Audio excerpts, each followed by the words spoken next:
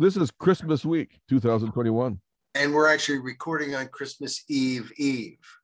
Not a national holiday. It's for the serious people, you know. And this week we gypped everybody. I guess that's kind of a slur I've learned against gypsies. So I take that back. We screwed over everybody. No, we didn't really. We only did 4 scripts this week instead of 5 because for Christmas Eve we simply did a little meme with one of my favorite scenes, which is Washington crossing the Delaware. Nice connection between American history and the celebration of Christmas. And a really good painting. I mean, it really is a first-rate painting. It's quite good. I'm a little weird, and I have a memory of a dream when I was a kid of being in the boat with George Washington and looking back and seeing the big 7-Up bottle in the back of the boat.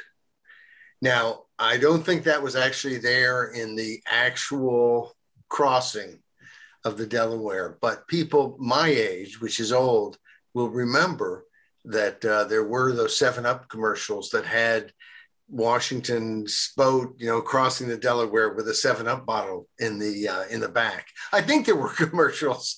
It may have just been my dream. I may be the only one, but I think there were actually 7-Up commercials. They had very inventive commercials back in the day.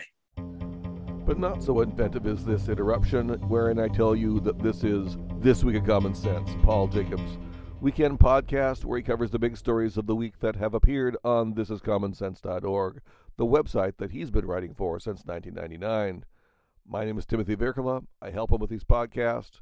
And now let's get right back into it, okay? We had like I said, a short week, and I thought maybe we would talk about the 4 scripts briefly before people get too much eggnog. I also wanted to talk about one of the Today in Freedom episodes. Okay, very good. And I should mention to the audience that when Paul says script, he's referring to the commentaries that appear on thisiscommonsense.org. Yes, I cannot be helped because we used to do these as radio scripts, and so they're always scripts. But anyway, there was an event. And we've talked quite a bit. A lot of times we'll do a quote from one of the ones that was used this week. Every day we have a thought for that day, which is somebody famous or should be famous saying something worth hearing and maybe commenting about. But we also do a Today in Freedom, which is just some piece of history that has some application to people who like freedom and would like to keep it. And this week on the 23rd, we had a really important bit of history. Term limit people are very fond of George Washington. And in fact, polls I've seen, when you tell people when they're talking about how long somebody should serve in office, and it is mentioned that George Washington served 8 years and then voluntarily stepped down, almost immediately there's a consensus that 8 years is enough for anybody. And George Washington, to hear Tom Paine tell it, and I'm a Tom Paine fan, probably given a choice between Tom Paine and George Washington, I'd be with Tom. But Tom Paine said very nice things about Washington after his death. And Paine was the sort of guy who might not allow death to change his opinion of somebody at all. There were political fights, and Washington was a partisan. And of course, if he liked something you didn't like, then maybe there was going to be some disagreement and some pushing and shoving in a political sense. And so, of course, there was that. But in the big picture, had George Washington been Fidel Castro or Mao or Stalin or the run-of-the-mill person who wants to be big and powerful and famous and important, and a lot of people want some or all of those things, if he had been Fidel Castro, the United States of America would just be a different place. And most people are aware that after 2 terms as president, when he easily could have won a third and probably a fourth and a fifth, that he said, no, I'm stepping down. You guys got this. And it was just hugely important. But what they may not know is that years before that, when the revolution was won and when Washington had an army in the field at his command, and there was talk of Washington becoming the next king, he went to Annapolis, Maryland, and found somebody associated with the Continental Congress and gave them his sword and resigned his commission as commander of the U.S. Army. And that was huge. And it's one of those things, especially in politics, actions speak so much louder than words because all of their words are lies.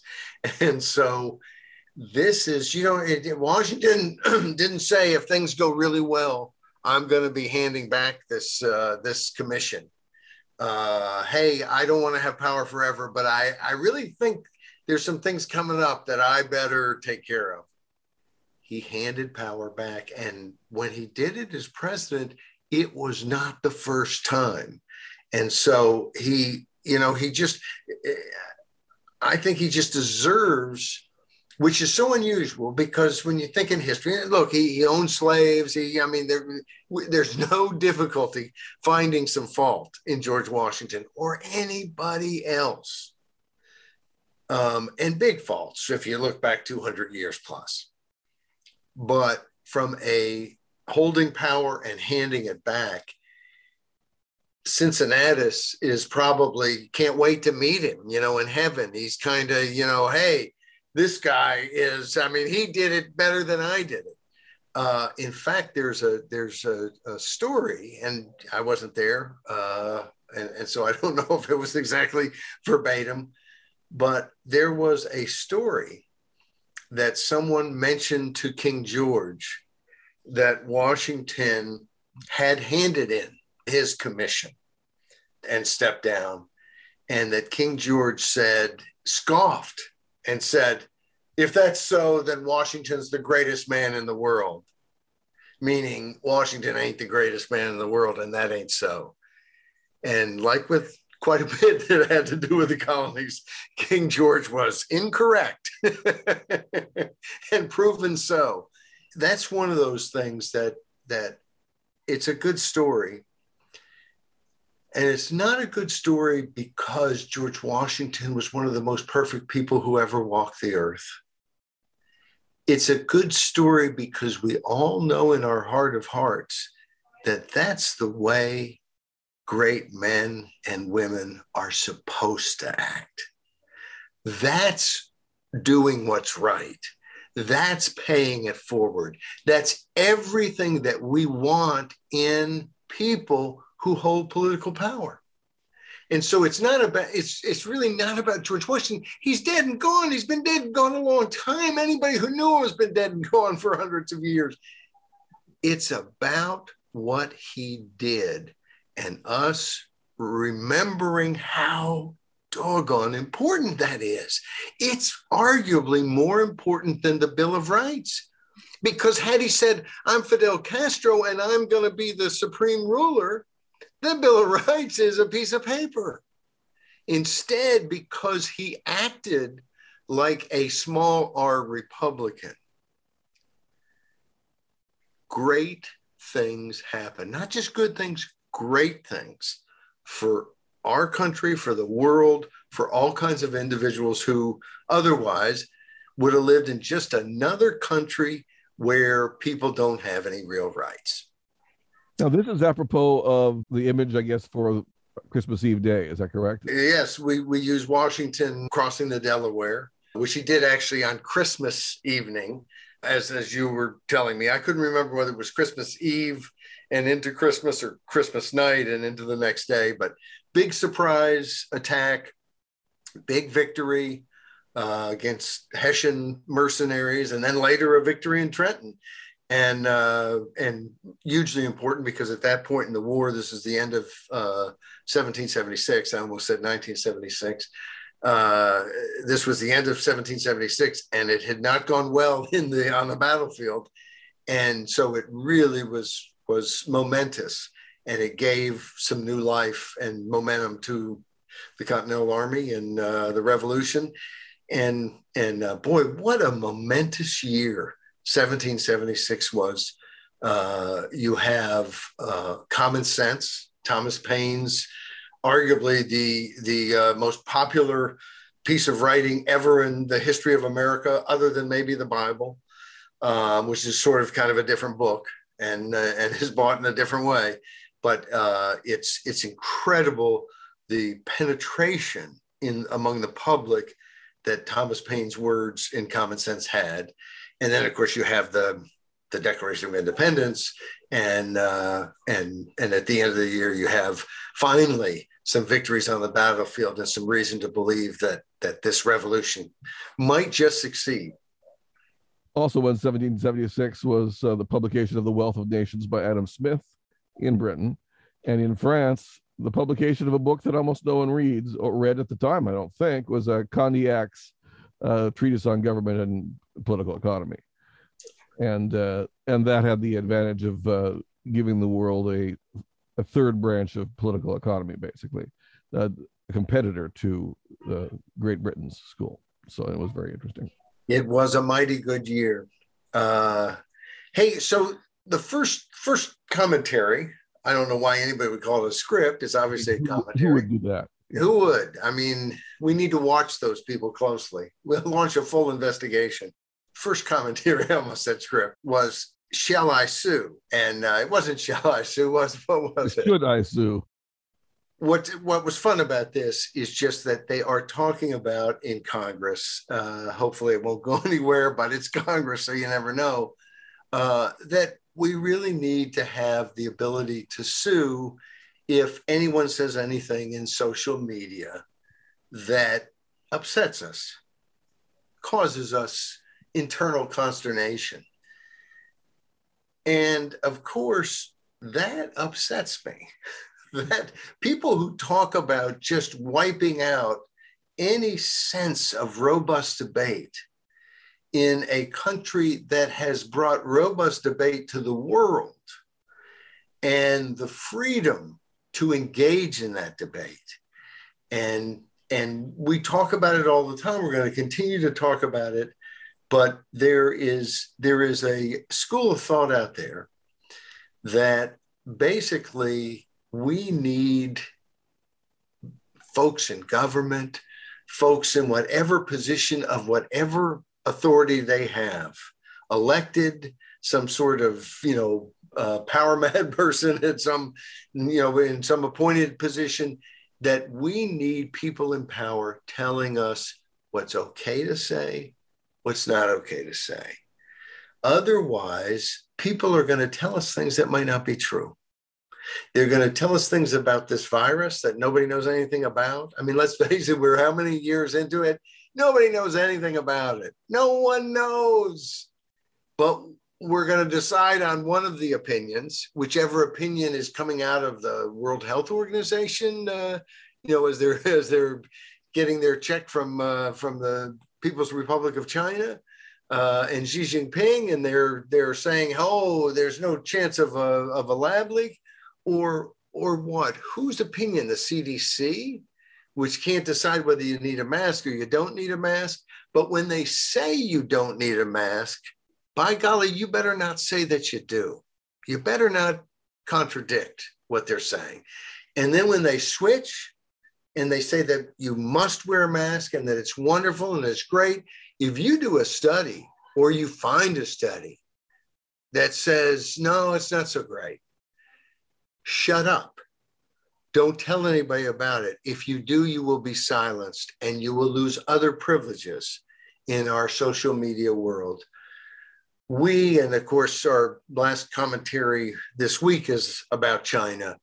But when you look at social media, in the United States of America and the Western world, it seems to be following kind of the Chinese model, that we need to be able to boss people around and tell them what they can say or not say. And we'll get to more about China, where, of course, they're going to just, I mean, stuff's going to go down a memory hole and people are going to be blocked to where you'll never hear their name again anywhere online. I mean, it's a level of censorship that just, makes ours pale in comparison.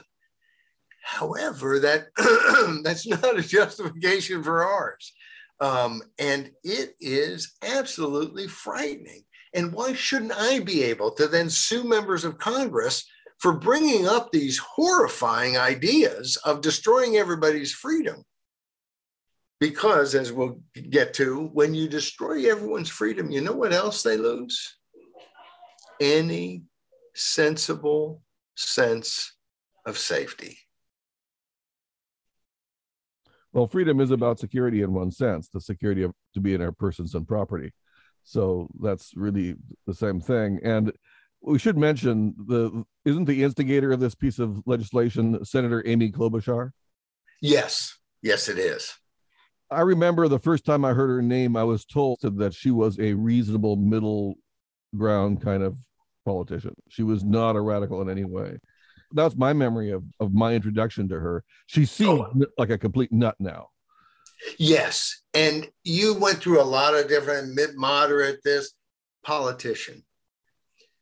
She is a politician. And of course, as I always remember when I hear her name, is the stories I've read about how abusive she is to her staff. It's really important to kind of look at people who say, oh, I care about everybody, and see if they care about anybody. Because if you don't care about the people who are right there in front of you, how much am I supposed to believe that you don't care, that you do care about people you've never met?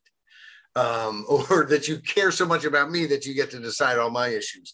She has gone to every left-wing thing that she thought might bring her support. And that's what politicians do. Look, they're always beating up on Republicans that they're not hitting Trump on this, or they're not disagreeing on that, and they're doing the same thing. They're looking at the polls. Oh yeah, I could beat up on Trump if I want to not have my seat anymore. And of course, people want to make that out that that's because everyone loves Trump so much. It's more that everyone hates the cabal in Washington. And Trump has successfully been able to present himself as the opposite of that cabal in Washington. The fact that the cabal attacked him mercilessly with lies for 3 years sort of bears that out to some degree. The media has made him the anti-politician. It has made him anti-Washington to a huge percentage of people who are very essential in the Republican Party. And I think it's interesting. I think it's probably true that nobody could have beaten Hillary Clinton in 2016 except for Donald Trump. And Trump, frankly, was a much better president than I thought he would be. But now I think, especially because of post-election behavior last year, and I don't blame Trump for the, people who riot someplace. I don't blame the person who gave a speech at the protest of a Black Lives Matter protest for the violence that might happen that evening. And I don't blame Donald Trump for the riot at the Capitol. I do blame him for not positively doing the right thing after an election to continue what is one of the most important traditions in the United States of America and in other healthy, vibrant societies, and that is to step down, make every legal case, every argument you want to make. I think there were a lot of irregularities in the election. I wouldn't call them fraud because I don't think that the biggest problems were what people would think of as fraud.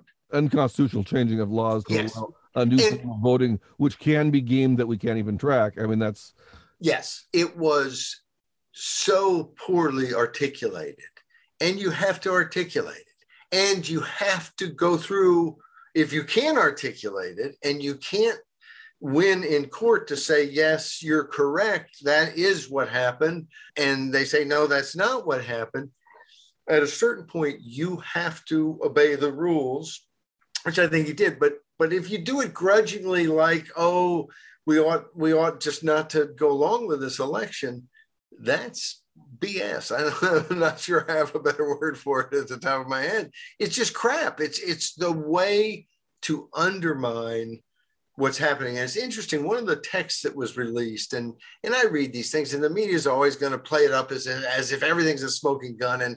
And you read it and you realize, no, that's not what it is at all. But one of the texts that it may have been Sean Hannity or somebody sent to Mark Meadows or somebody in the Trump White House then was, this is undoing everything his presidency did.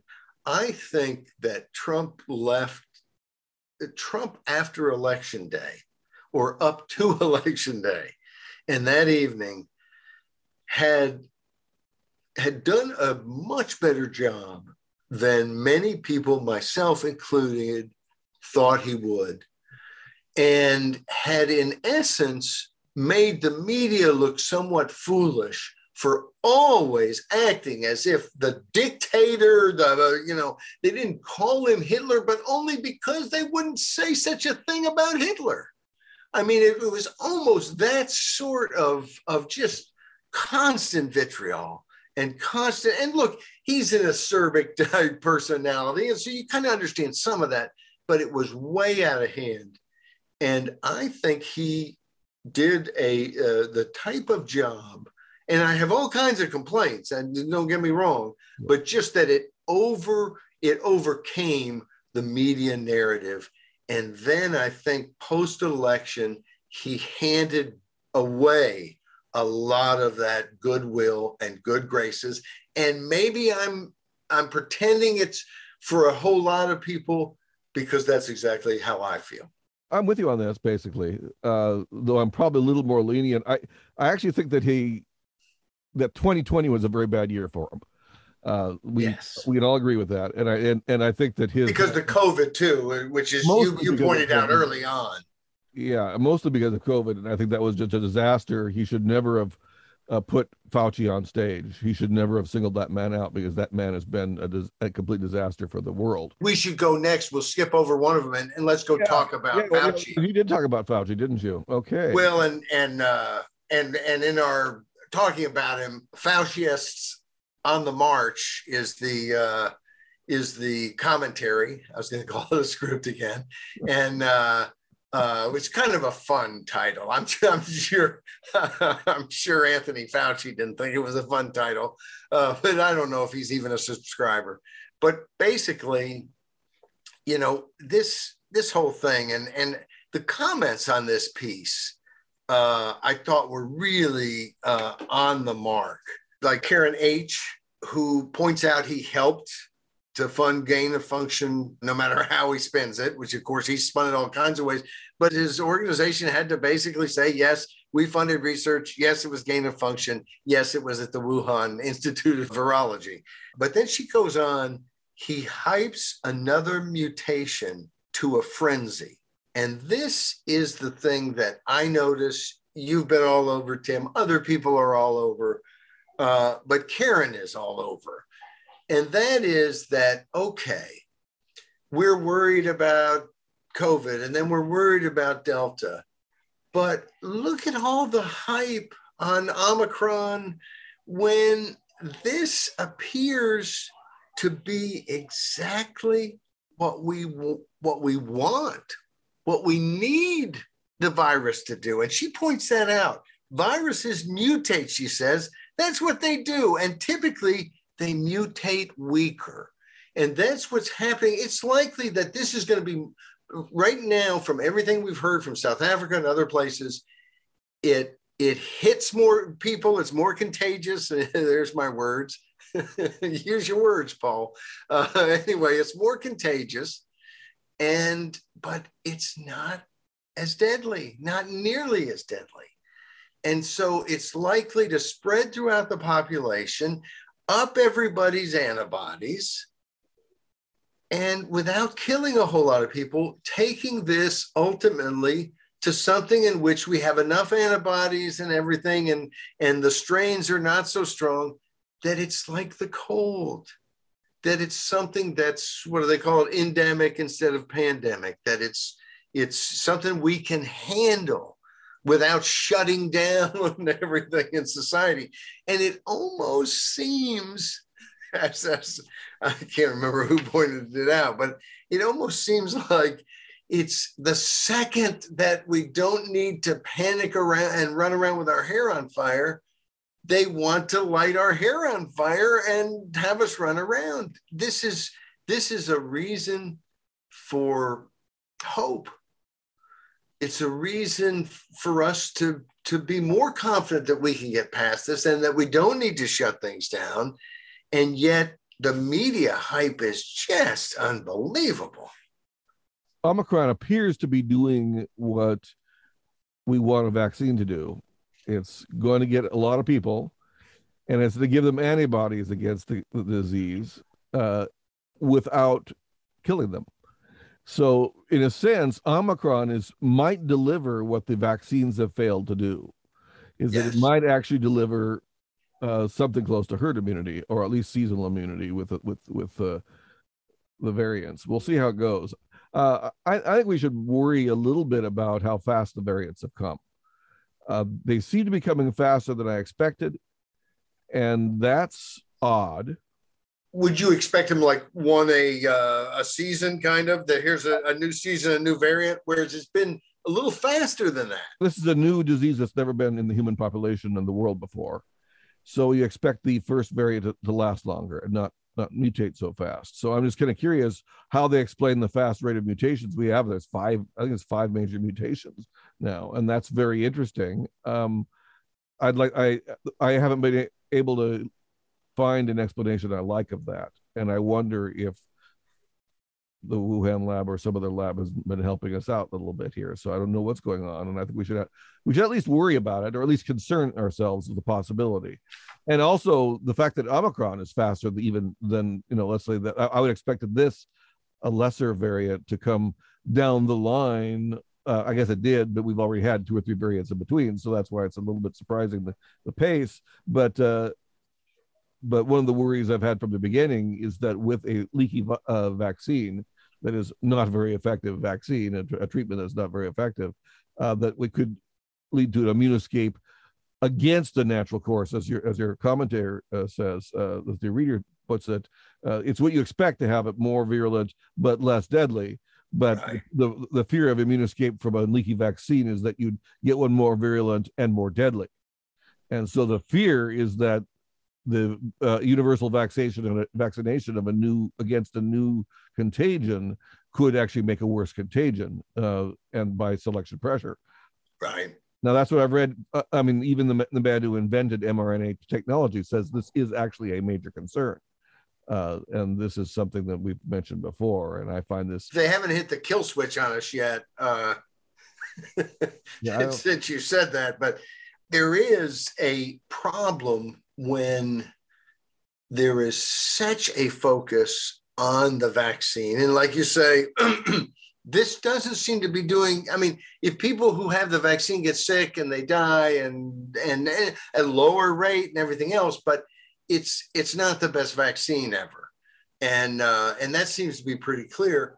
And there's been such weird poo-pooing of any sort of treatment.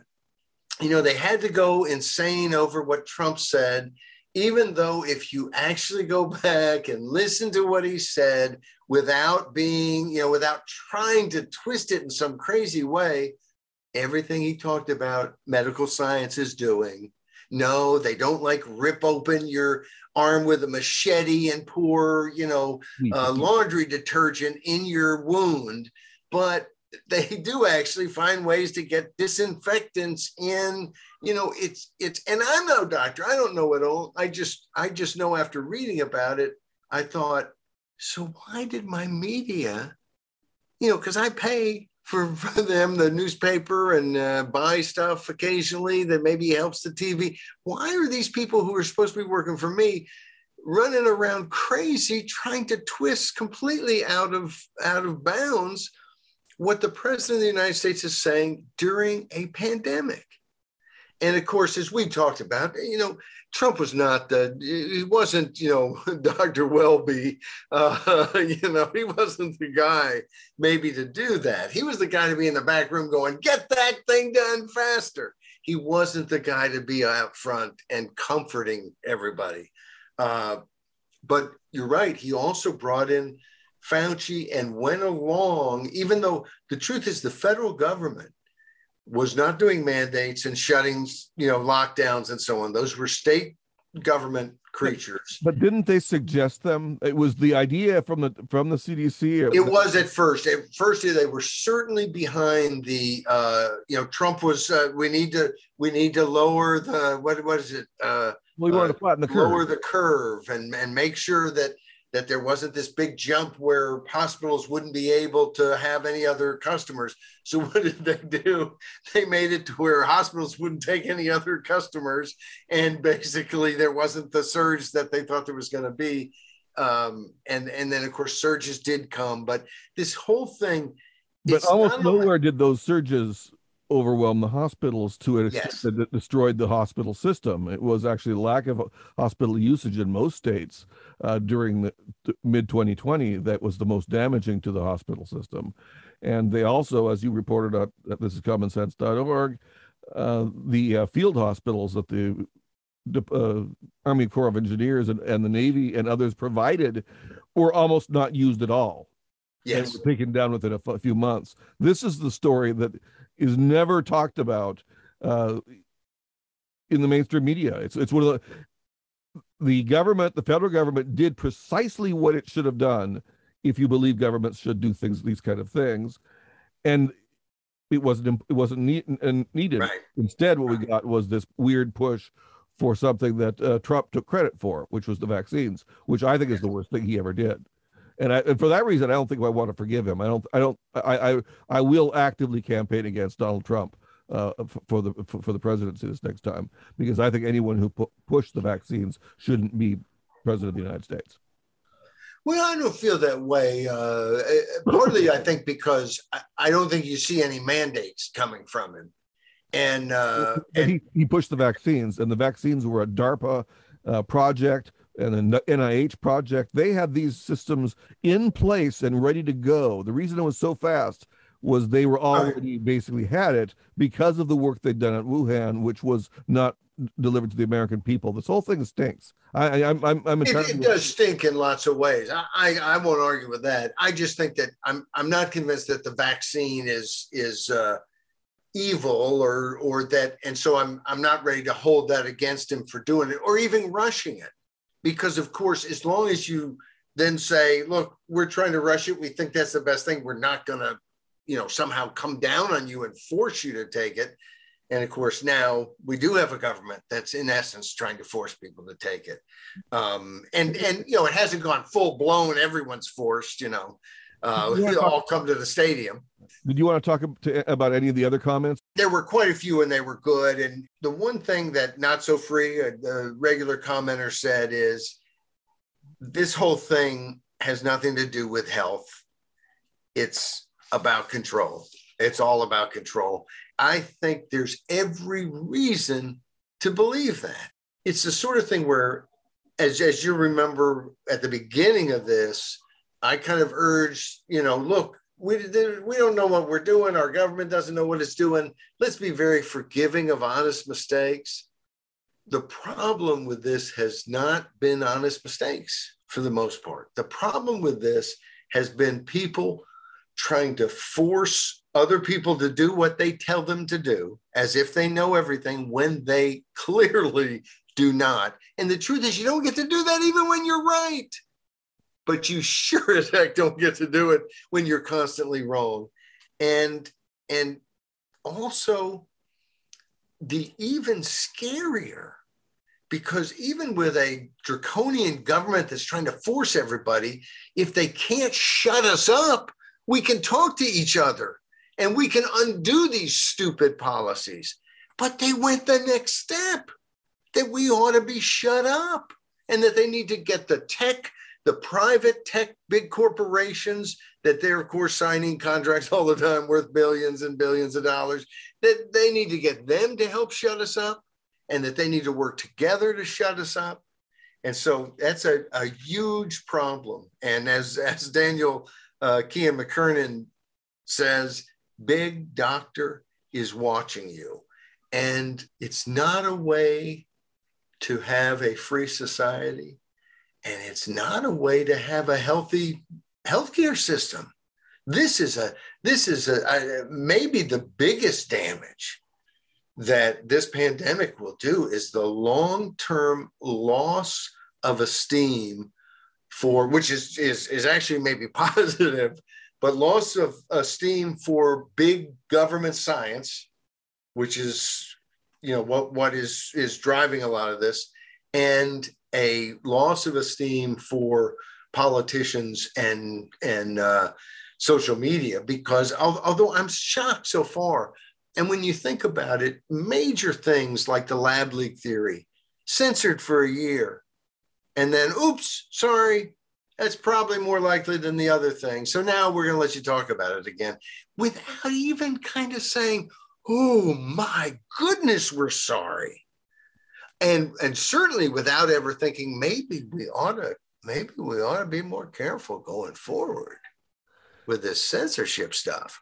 Well, the ABC guy you quoted in this piece, that's the thing I like most about this piece, which was a Wednesday's Faustus on the March. Excuse me, I can pronounce Faustus, but not March. It's like I'm like that where it's like you got one word that you're working so hard on that then you just can't get the other words. Faustus on the March. Ooh, anyway, that was good. Jonathan Karl, he talked about the number of cases that are up from the Omicron, right? And then he mentions the total number of COVID deaths in America. But he doesn't mention the number of Omicron deaths in America. That's the interesting thing, is that this should be available. This should be seeable by almost anyone if they're paying attention, because that's basically how you lie with statistics. It's a form of propaganda. So yeah, there are many more cases. And the thing we've learned so far about Omicron is that it's more virulent, but less deadly. So then instead of talking about Omicron deaths or recent deaths, he talks about the total number of deaths in America. So it sounds horrible. I looked at that article, and Fauci says a whole bunch of things that are horrible. I mean, he wants to.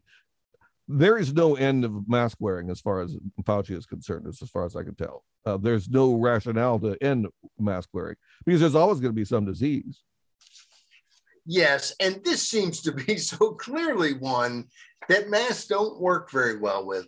But it's like I see again and again medical professionals saying that they're helpful, and some studies saying they're helpful here and there.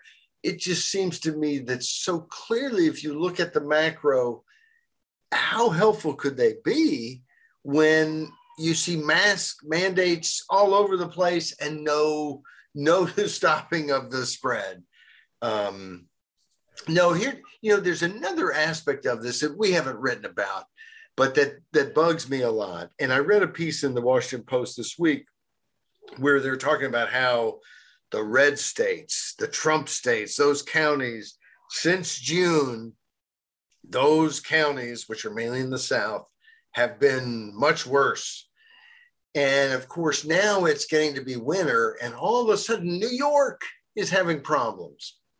And there was a doctor, I'm sure he's been censored and arrested by now, but there was a doctor, and I can't remember the name of him, but it was months ago, who mentioned that one of the reasons Florida and Texas were having problems in the summer was the same reason that up north they had problems in the winter. Because this is something that spreads because you're a bunch of people standing in a room, and even if you're wearing 6 masks, the virus goes everywhere. And if you're in that room for an hour or so, the air's gone everywhere, and you've gotten whatever's there. And he pointed out that in the summer, is when people in the South are in those rooms. And in the winter is when people in the North tend to be clustered in those rooms more. And of course, you see that happen. Now, I know that because I watched this doctor, and maybe he made it all up. It has no basis in reality, but it sure seems to fit almost perfectly. And I have heard other people say the same thing. But it doesn't stop the media from in the summer going, oh my goodness, in Florida and Texas, and it must be because of their political views. And then it doesn't stop them going, oh my goodness, in New York, it's going crazy in the winter, and not mentioning anything about their political views. This is the media we have. And it's just gotten to such a pathetic stage.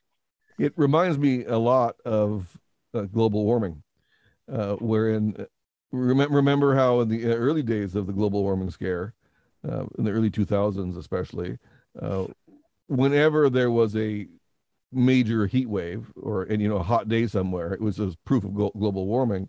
But if there was a especially cold day somewhere, and maybe a skeptic like me would mention it, we were mocked. And they would say, well, no one's weather event proves or disproves global warming. This is a whole climatic issue. It's a global issue, blah, blah, blah. And yet they kept doing it over and over again, is that they kept doing the shtick when it fit their narrative. And then they blamed the rubes for bringing up when they had an anomalous bit of data. And that's I find that to be going on here too. And your example is a good example. And by the way, that doctor, I don't know which doctor you're talking about, but that is an important fact. These seems to be the important facts, is that this is spread in homes. That's the weird thing. Where people live, locking people in their homes is where people spread the most viruses to each other. It's kind of interesting. I remember Cuomo being actually shocked and expressing shock when there was still raging going on and things have been shut down. This is the first respiratory virus that's had summer peaks. Yes. This is the first. Yes. And that's very odd. And there's another element here, according to some observers, is it's been theorized that one of the reasons for such awful summer performance in many areas has been the reaction to lockdowns, is that much of this is that people have diminished immune response because they're broken people. They're forced to wear masks and they're forced not to go to their jobs. And the people who are dying and are harmed most by COVID, especially in the South during the summers, are people who are poor, fat and poor. That's the people who usually get it. And those are the people who have the worst effects. And these are the person who've been hurt most by the lockdowns. I hate fat shaming. Just like any other sort of kind of meanness, I'm not particularly fond of. But you're not helping people by being stupid and not mentioning that obesity is a big problem with this particular virus. That a lot of the people, we did a commentary months and months ago, I can't remember how long ago, about one story where they basically said this 13-year-old girl died from COVID. See, young people can die, and it was a terrible thing. And of course, it is a terrible thing. And then they showed a picture, and she was not, morbidly obese, but she was clearly heavy, obese. And from a medical standpoint, she had a huge risk factor. And they need to tell people what the real risk factors are. They need to say, even though I don't think there's evidence that it's causation or why it's so, but there's a correlation between vitamin D deficiency and serious cases of this. And I don't know if that's stayed the same in the Delta or the new variant or whatever. But again, almost crickets in the media. They don't mention anything about it. And of course, when they talk about people of color or MORAP, a lot of times that's just socioeconomic stuff, and it's poorer people, and it doesn't necessarily have anything intrinsically to do with your race. or your pigmentation. But in this case, when it's vitamin D deficiency, it does. And so it is important to kind of point that out, because the lighter complected you are, the better your skin produces vitamin D. And although a lot of people with fair complexion are deficient, so it's still worth telling them, yeah, like 20% of people who have white skin are deficient. And it's like, I don't know what the percentage is for if you're black or if you're Hispanic or whatever. But tell us the truth and stop walking on eggshells all the time. You're not helping anybody. Readers and listeners should go to Dr. John Campbell on YouTube. He's been providing daily updates from a medical point of view on the whole COVID crisis for now a year or two. And he has dealt with the vitamin D situation, and he's gone through tests, and he's gone through studies that have come out since the beginning of this thing, one quite good one. And the vitamin D element is a huge element with the flu and with and cancer. I mean, it's vitamin D is a huge issue for nearly everybody if you're trying to improve your immune system. And he does give that to deal with COVID, you need to like quadruple or more. It's a huge dosage of vitamin D that is now suggested, along with vitamin K and zinc and a few other what would you call them? Co-treatments, co-vitamins and co-minerals. There's a number of things that you should take sort of as a cocktail every day to keep your systems up and ready for this new contagion. And he's very convincing. And the vitamin D factor is not just about COVID. This is about nearly everything you want. And since the immune system is the main factor in fighting off all this, and you can fight off a disease without having antibodies for it. Your immune system that's why children are so good with this generally, is they have an intact immune system still. It's older people who have the bigger problem because their immune system is worse over time. And I just think that the main indicator of the perfidy of our government and people like Dr. Fauci is that they never mention vitamin D and tell people that they need to make sure that they have vitamin D levels up to snuff. And that this is not renegade science. This is not in any way controversial. This has been known since the beginning. This has been suspected, and it's since come out to be quite certain that vitamin D is the best way to approach this. Vitamin D and other minerals and so forth to counteract a sometimes deadly disease. How many people might hear someone like you or I saying this and then want to go get that confirmed by some official source? And again, crickets, so that they, this is part of fighting it. And when you see that, like, everything has gone in to sell this, the vaccine without any of the other, you don't have to be anti-vaccine to say something's not right here.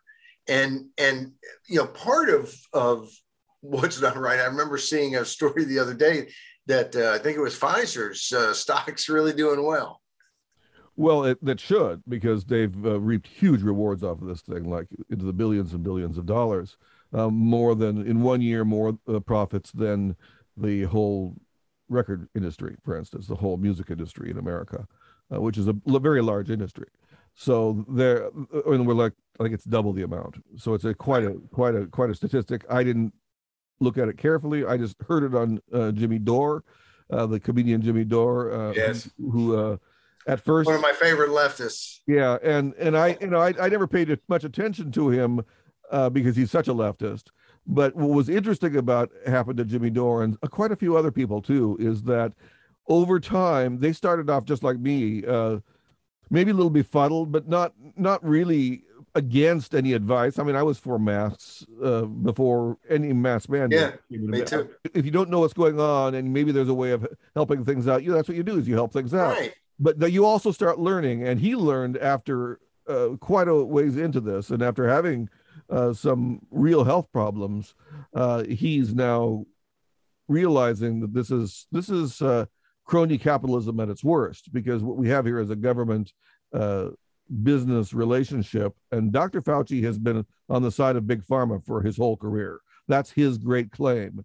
During a period which Robert Kennedy Jr. mentions, during a period wherein the number of allergies and immune system problems in America have increased many magnitudes over. Well, for one, our life expectancy is going down, especially for male people.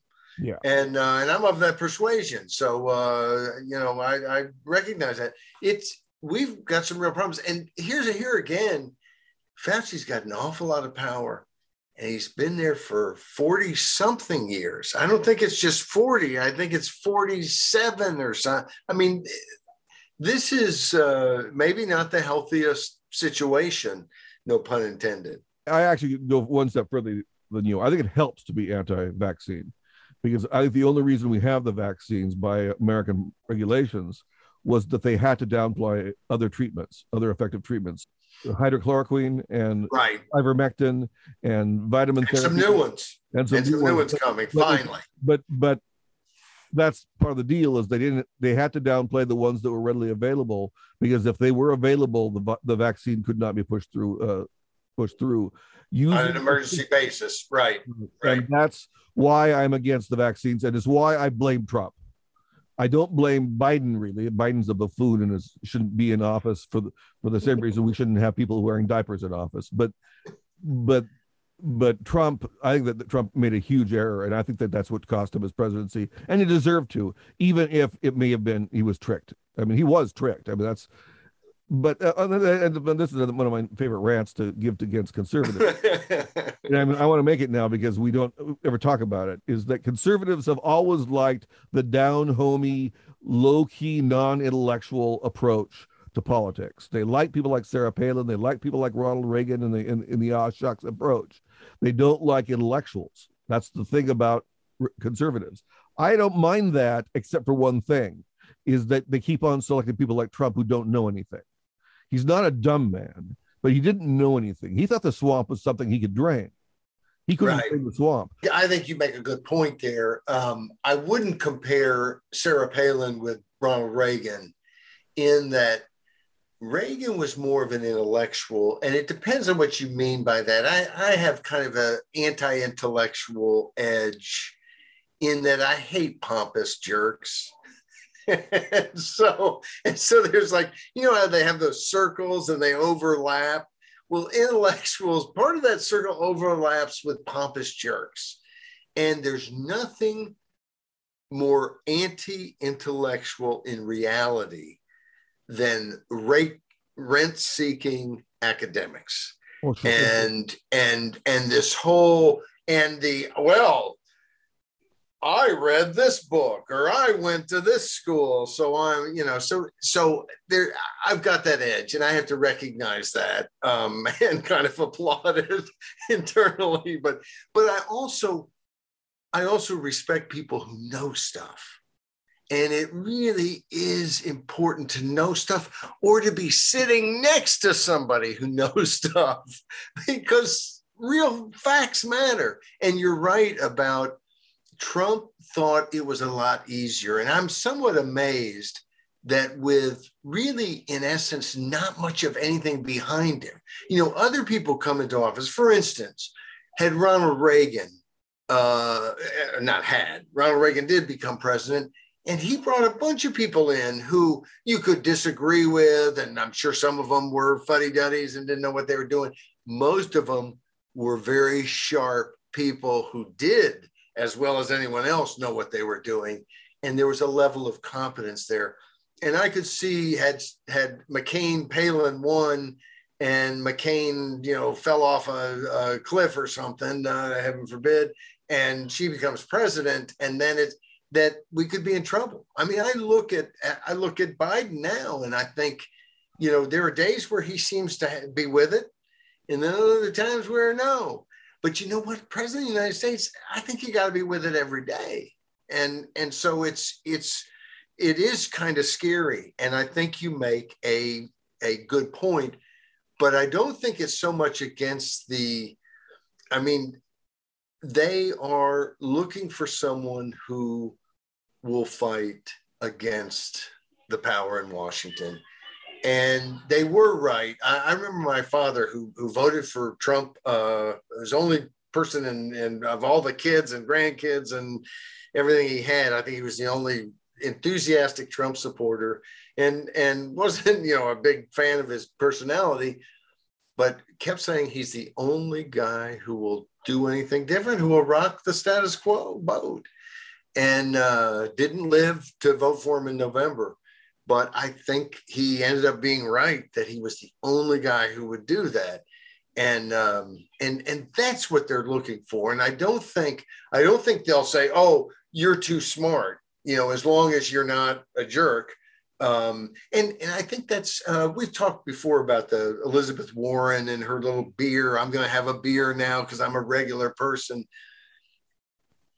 Poor people are not anti the rich guy, unless the rich guy is going to put on some BS, suit and pretend he's something else.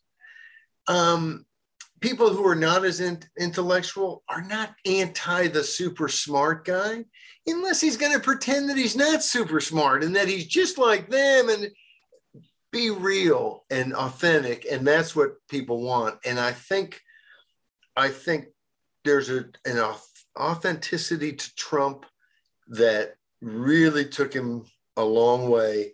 And then I think there's part of him that's not at all authentic, that pretends to be the expert on everything, and I can fly by the seat of my pants and I have great people, when he hasn't done the hard work of having great people around him. And so it's all BS. Hey, he's terrific. Well, if you're just lying, doesn't make the guy actually terrific. My complaint about Trump was not that he wasn't smart, but that he didn't know anything. And Yes. And that's actually my complaint about the normal conservatives. I think most conservatives, because they're conservatives and not libertarians, because of their conservatism, they think that the government is not what it is. And I think lots of people in America found out, along with Trump, just what the government is. That's actually, I think, it was a very interesting learning experience. And I think the Trump years, I'm not saying I'm really for Trump, and it doesn't even matter if I'm against him. What's most important about what happened during the Trump years is that the deep state showed its hand. Didn't show its complete hand, Yes. but it showed its hand. Yes. And that is, I think, the most instructive thing that's ever happened. Because, I used to say to friends, I used to push Libertarian Party candidates for the presidency. That was something I did. And Me too. but they says, well, what could he really accomplish? And then my answer always was, oh, he wouldn't accomplish anything. If he attempted to do anything, they would kill him. And I mean, that was the thing. I mean, and in fact, that's actually how I think that the Libertarian Party candidate should run, is that I'm willing to die for you, because if I get in office, they're going to kill me. And that would be the most effective campaign that you can possibly imagine, because I think people now would understand, yeah, that's what they would do. If you were actually a real threat to the government, the real government of the United States, they would kill him. And Donald Trump got close. They couldn't kill him because he had a lot of popularity and a number of other things. But they did something, they did, they went a little bit crazy because they're not able to kill him. But they would be able to kill a libertarian. That's not even a problem. Ron Paul would be dead if he'd have been elected in 2008. Well, I think I've heard people speculate that exact thing. I have to say, I can't know who they are, what they would do exactly. And we just have to kind of do what we're going to do. And so I don't ever kind of go down that road to think about it very much. But there are people who have billions of dollars on the line. And so when you see huge pushback, and this goes for all cases, all times, when you see huge pushback, be ready to help the person being smashed, because it's rare that the folks representing average folks are going to have the power to smash people the way that big labor, big business, and on all kinds of things, they're on the same team. and all kinds of things. The Republicans and the Democrats in Washington are on the same team. They're only on different teams if they see that they can gain some advantage from that. They do what's in their self-interest. And if you look at the net worths of these Congress people that just goes up and up and up the longer they're there, I rest my case that they do what's in their interest. And these fights that some of us go, geez, that's just ruining the country, that we can't come together and make some policy here or there. It's not ruining it for them. It's helping them get reelected. It's helping them have a way to, to be there and be in power. And that's what they want, because it's very lucrative. In addition to, having your ego, stroked. You wrote 2 other pieces this week. I did. We've managed to look through only 2, and I don't know what the time is, but it's. Oh, we're terrible, and people are they'll just say, hey, look, hold Christmas, hold the presents. The kids can handle that. I got to watch the rest of this podcast. One was A Closer IRS, and someone suggested that they need to take a closer look at people because there's lots of money that's not being collected. And so the Biden administration wants to hire almost 90,000 new IRS agents and take a closer look at people by having the banks tell them if you have more than, what amount of money you have going in and out of your bank account. If you have, and they started it, if you have $600 or more going in or out, which, that's most people, I think. This isn't a year. So, unless you're making only $599 a year, that's most people. So they raised it to 10,000, which of course is still most people.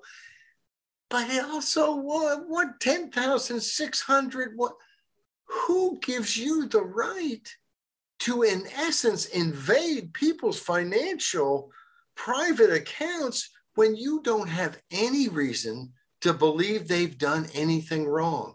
This is basic, fundamental, innocent until proven guilty, Fourth Amendment right to be secure in your papers.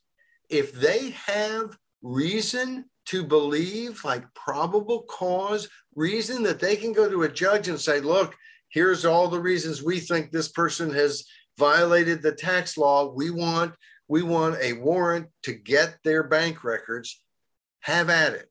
Otherwise, what the heck do you think you're doing? And this is our representatives? Our representatives think we wanted them to hire nearly 100,000 new IRS agents and get all of our personal information and delve through it, hoping that they can pop us for something? This is insane. And yet, even this is, this is commonsense.org.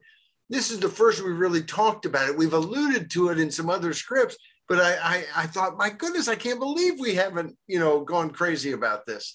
There's so many things to go crazy about. But it is both serious and real to lots of people. My wife and I went through an audit years ago when I made even less money than I make now. And so it's not like they can't audit people who, I thought, my goodness, what do they think they could possibly get? We don't have anything. And so, they can go after lots of people. And if you think, oh, it's only the rich folks they're going to go after, you need to think again. So this is a serious situation. They've only backed down on making it a little bit higher amount. This is going to come. It was part of the Build Back Better thing. It's going to be coming back. Bad ideas in Washington never seem to die. They just get repackaged. And then the other the other commentary, very free with a question mark. And that is because Peng Shuai, who is the Chinese tennis star who wrote that she was pressured, and it's not clear whether it was forced sexual activity or just kind of intimidated and browbeat into sexual activity. Those are different things, although both of them incredibly disgusting. And power gone mad. Well, there's China. But the interesting thing about this case to me is that, look, in lots of countries, power, like every one of them, powerful people, usually men, almost always, take advantage either by committing a crime against some woman working for them, or that they have some power over in some way or shape or form, or harass them or intimidate or browse. It's just the disgusting level. And how high do they go? Does it get to criminal activity? All scandal, all disgusting. But that's not very unique to China. What is unique to China is that when somebody says this, most places you get microphones. What did it really happen? Or what are you saying exactly happened? Oh, we're going to investigate that. Not in China. In China, her post is pulled down so that nobody sees it as soon as the censor sees it and says, oh my goodness, free speech has reared its ugly head. And here's someone attacking a government official. Then all of a sudden, she's gone from the internet. Now, this is somebody who, they have a little different version of the internet in China, but this is someone who, you got to figure her name's in quite a few different places. She won a doubles championship, I think, at Wimbledon. She's kind of a big deal. She's the biggest tennis star ever in the history of China. And she's gone. And so after weeks, the Women's Tennis Association says, hey, what's going on? We want to see her, talk to her. And all of a sudden there's a stupid email thing where Chinese state-owned media outlets are like saying, well, we have an email where, she pretty much said, hey, I'm just doing fine, no problem. These are not the droids you're looking for. And then that didn't quite work. Everyone went, come on. And then the IOC, the International Olympic Committee, which most people don't realize, I didn't realize until I read a New York Times article. It's linked at very free !, at thisiscommonsense.org. The New York Times did a thing where the IOC is getting tons of money and has for years from China, and has people who have just given glowing testimonials about how wonderful China is. I mean, they've got millions of people in concentration camps. There's a genocide going on. It's not their first. There was a genocide against Falun Gong. It's just, I guess, it didn't go, they killed enough of them fast enough that the world hardly noticed, although it's still sort of going on. There's all kinds of reasons to realize that China is a menace. But somehow it's this story about one professional tennis player who's connected to other professional tennis players who have some cachet, some ability to get onto the media.